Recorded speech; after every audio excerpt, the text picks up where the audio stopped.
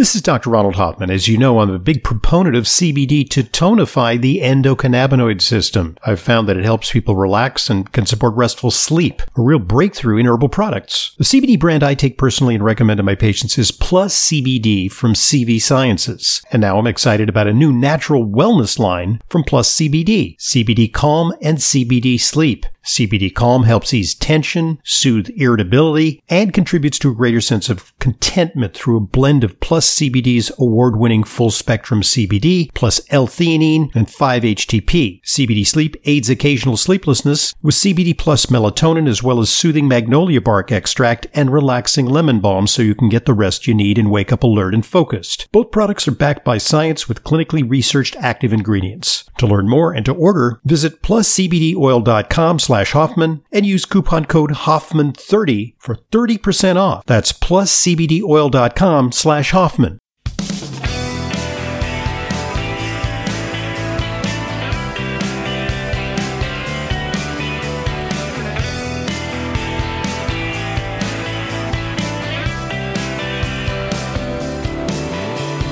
Welcome to today's Intelligent Medicine Podcast. I'm your host, Dr. Ronald Hoffman. Today we're going to take a look at the concept of immunity and how to optimize it, and specifically the application of a suite of supplements to the problem of immunity. With us today is Dr. John Troop. He's a PhD, Chief Science and Regulatory Officer of Vital Nutrients. Interesting background. He has a master's in science and in exercise physiology from Ball State University, a PhD in human metabolism and bioenergetics from Marquette University. And then he went on to diversify his qualifications by getting an MBA at Harvard Business School. Now he's a nutrition industry veteran, and he's Chief Science and Regulatory Officer for Vital Nutrients. And in the past, we've talked to him about their unique offerings in the omega-3 sphere. There's EPA and DHA that's derived from fish, but there's also vegan products. We talked about specific pro-resolving mediators, or SPMs, that can be obtained from those products. Today we're going to talk about immunity.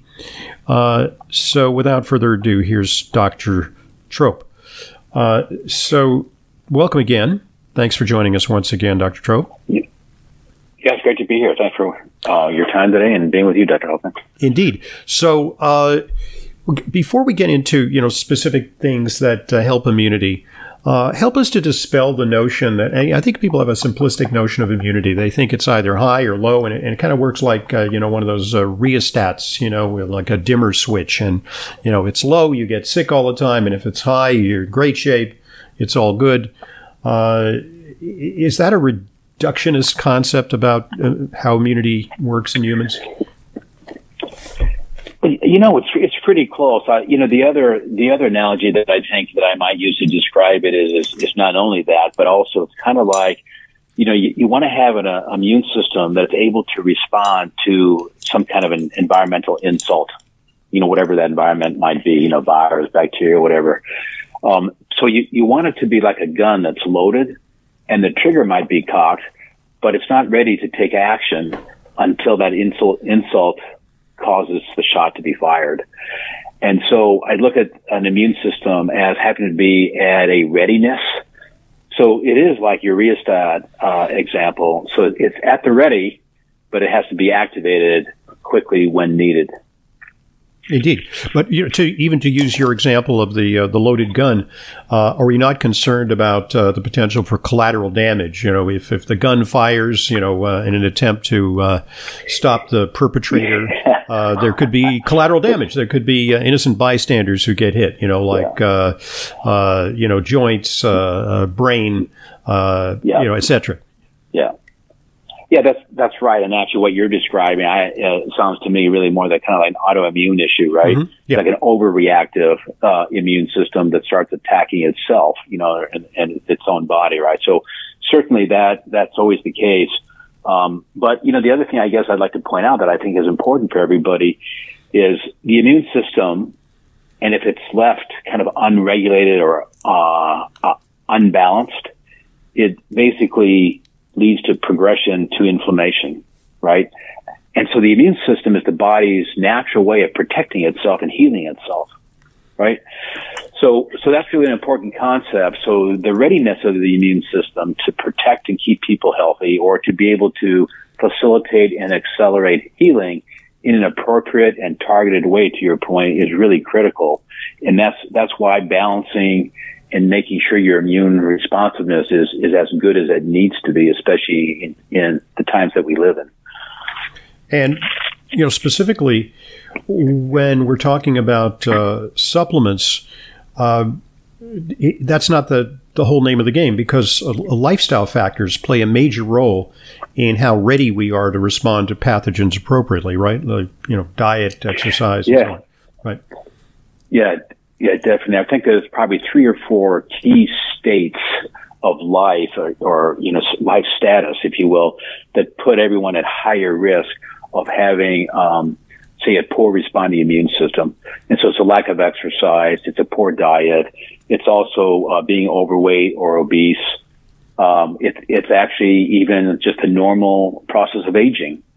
And so those 4 issues, right out of the gate, basically, those people are at higher risk for having a poor responding immune system.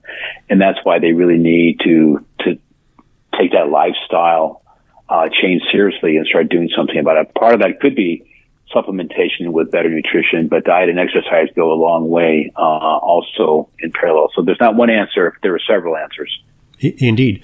And I think the current pandemic has been really a teachable moment when it comes to the term that nobody had ever heard of, but now is in the popular vernacular, which is comorbidities. Comorbidities, the things that make you more susceptible to infection and the deleterious consequences thereof. It's one thing to catch, have a bacterial infection or have a viral infection, but then it's how your body responds. So it's exposure, it's masking, it's, antiviral medications and, potentially, these powerful drugs. But the terrain matters, your personal inventory of assets and liabilities.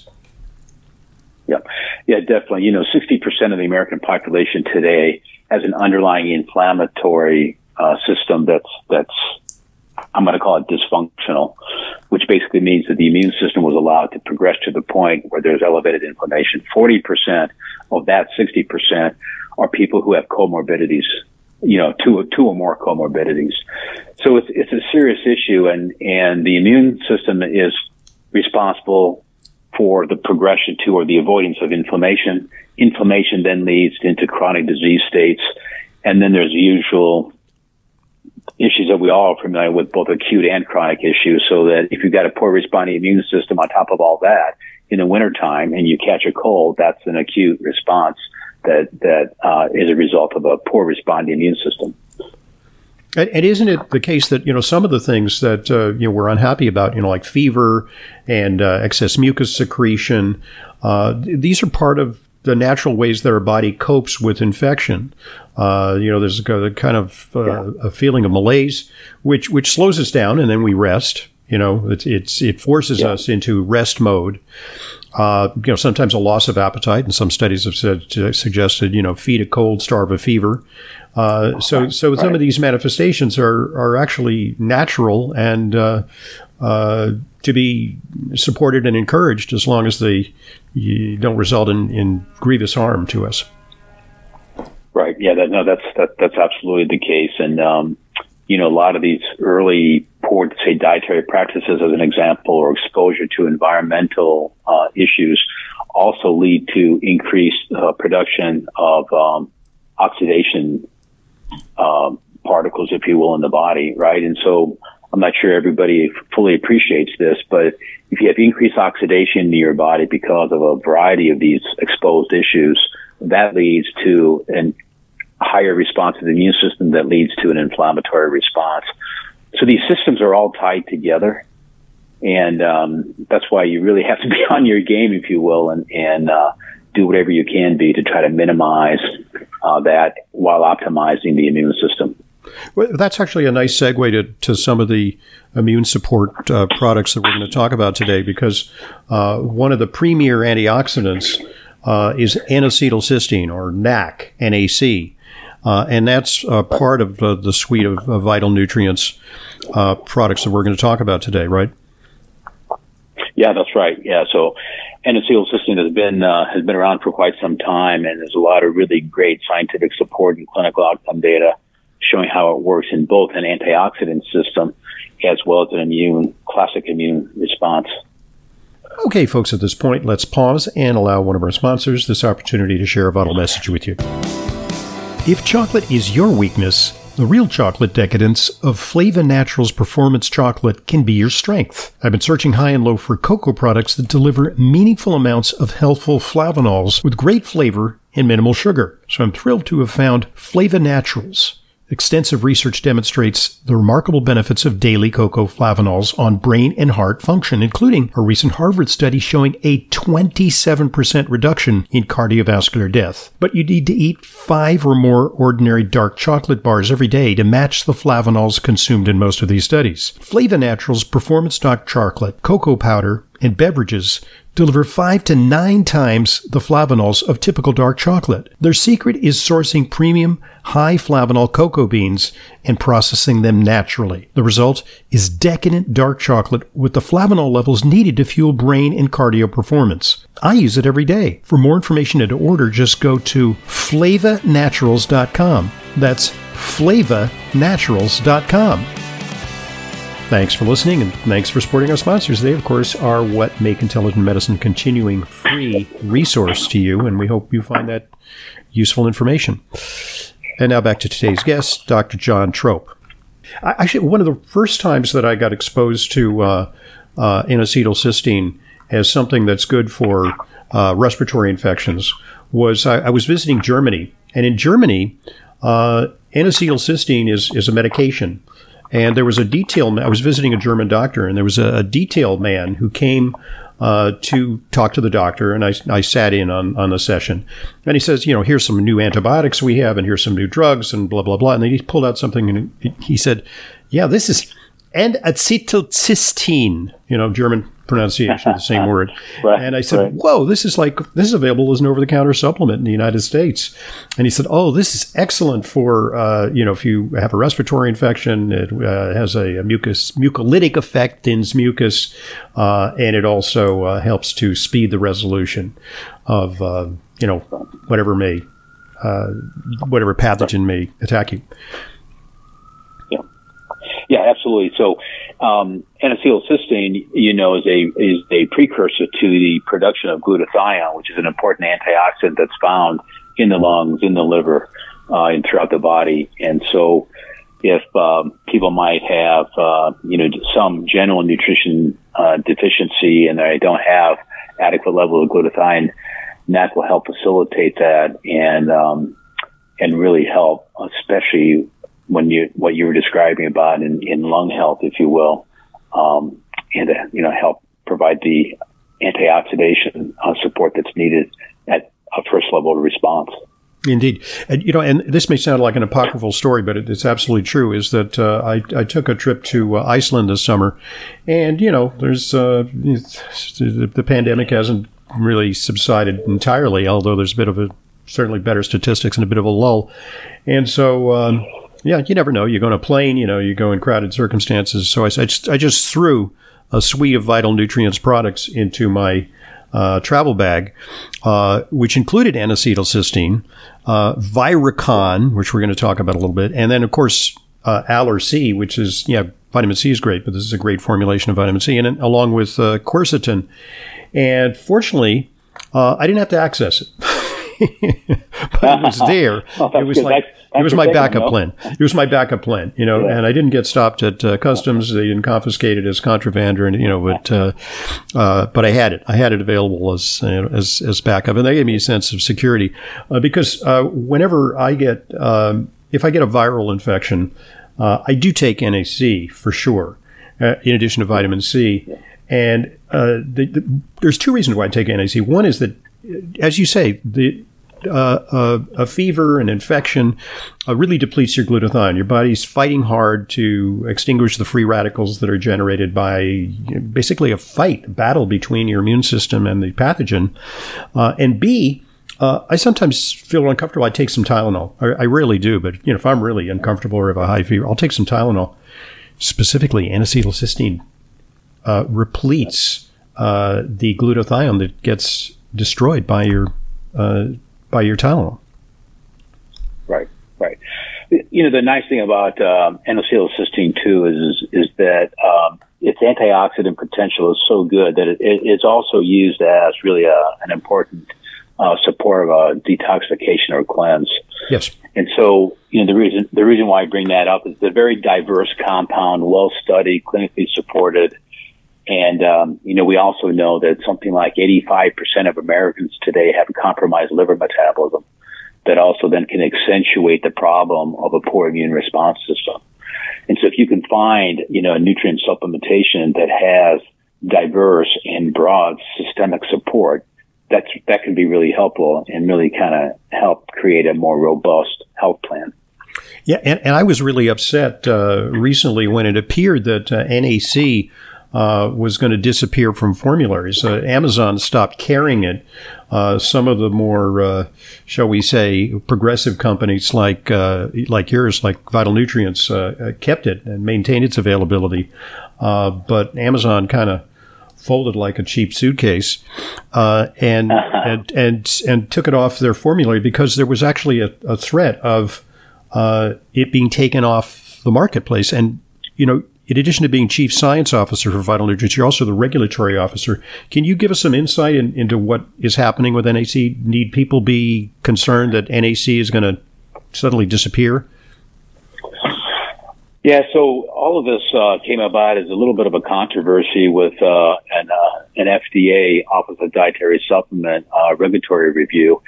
And they had identified or discovered, if you will, that NAC was actually an approved pharmaceutical compound or drug, I think, back and first introduced into the European market in 1962 or so. Right. As I discovered when I was in Germany. They said, yeah, exactly, right? So what they then said was, well, it's inappropriate because this was already a drug before the 1994, DSHEA kind of threshold of a new regulatory state in our industry.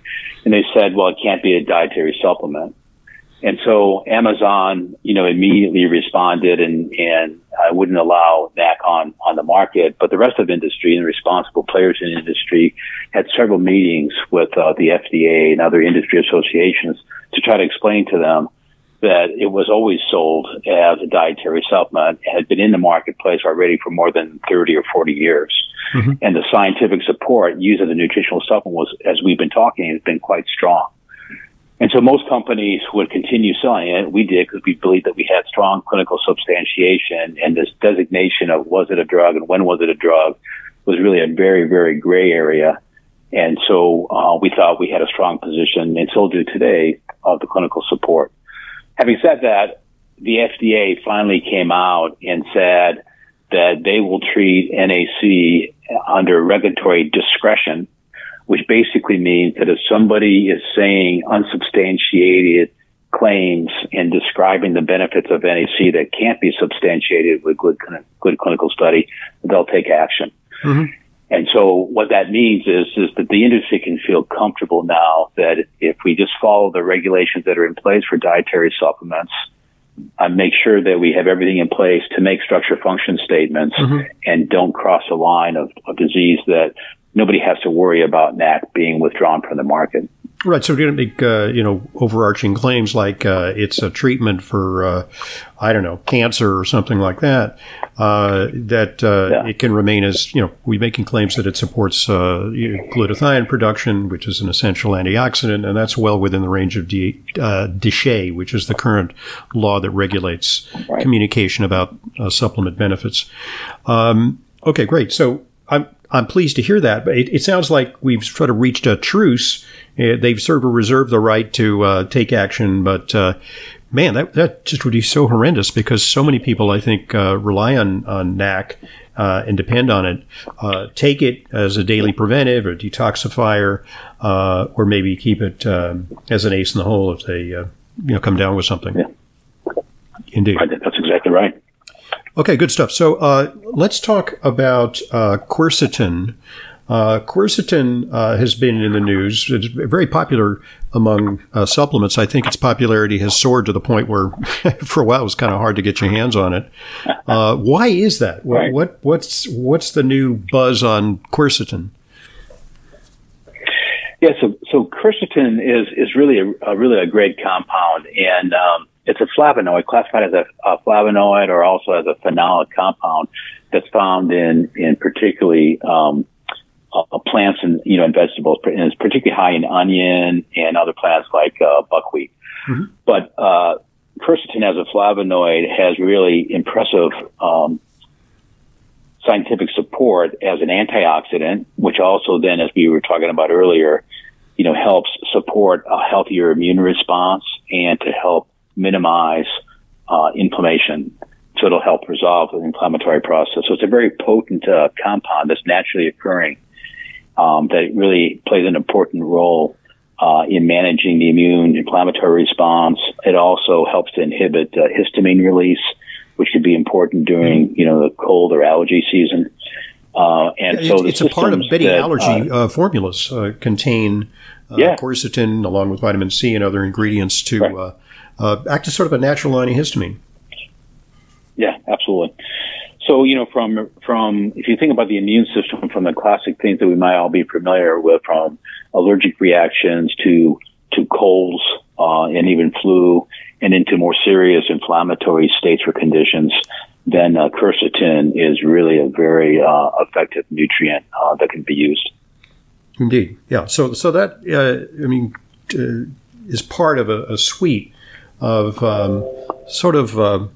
nutrients that can be taken in kind of an ensemble to support immunity. Good point at which to pause because we divide our podcast into two parts. In part two, we'll talk about some of the other components of this suite of nutrients. We're going to talk about vitamin C in a formula called Aller-C, and also an innovative formula, Viracon, which is kind of a multi-ingredient formula that contains some of the best nutrients that supports immune response to external challenges. Today's guest is Dr. John Trope. He's Chief Science and Regulatory Officer for Vital Nutrients. And when we return, more on this subject. For more information and to order, call 888-328-9992. That's 888-328-9992. Or go to vitalnutrients.co. That's vitalnutrients.co. Dr. Trope, you couldn't afford the final M on the .com, so it became .co. Is that what that's the new configuration of the internet. So it actually, I think, puts us in an elite crowd, and it's a little bit faster to type out, isn't it? It is indeed. Except a lot of people. I mean, if you simply just put in the search words, vital nutrients, you'll go there, Google it or whatever, use your search engine. But it's vitalnutrients.co. Keep that in mind. But, you can't go wrong. All right. I'm Dr. Ronald Hoffman, and this is the Intelligent Medicine Podcast. We'll be right back with part two of today's discussion of optimal immune function.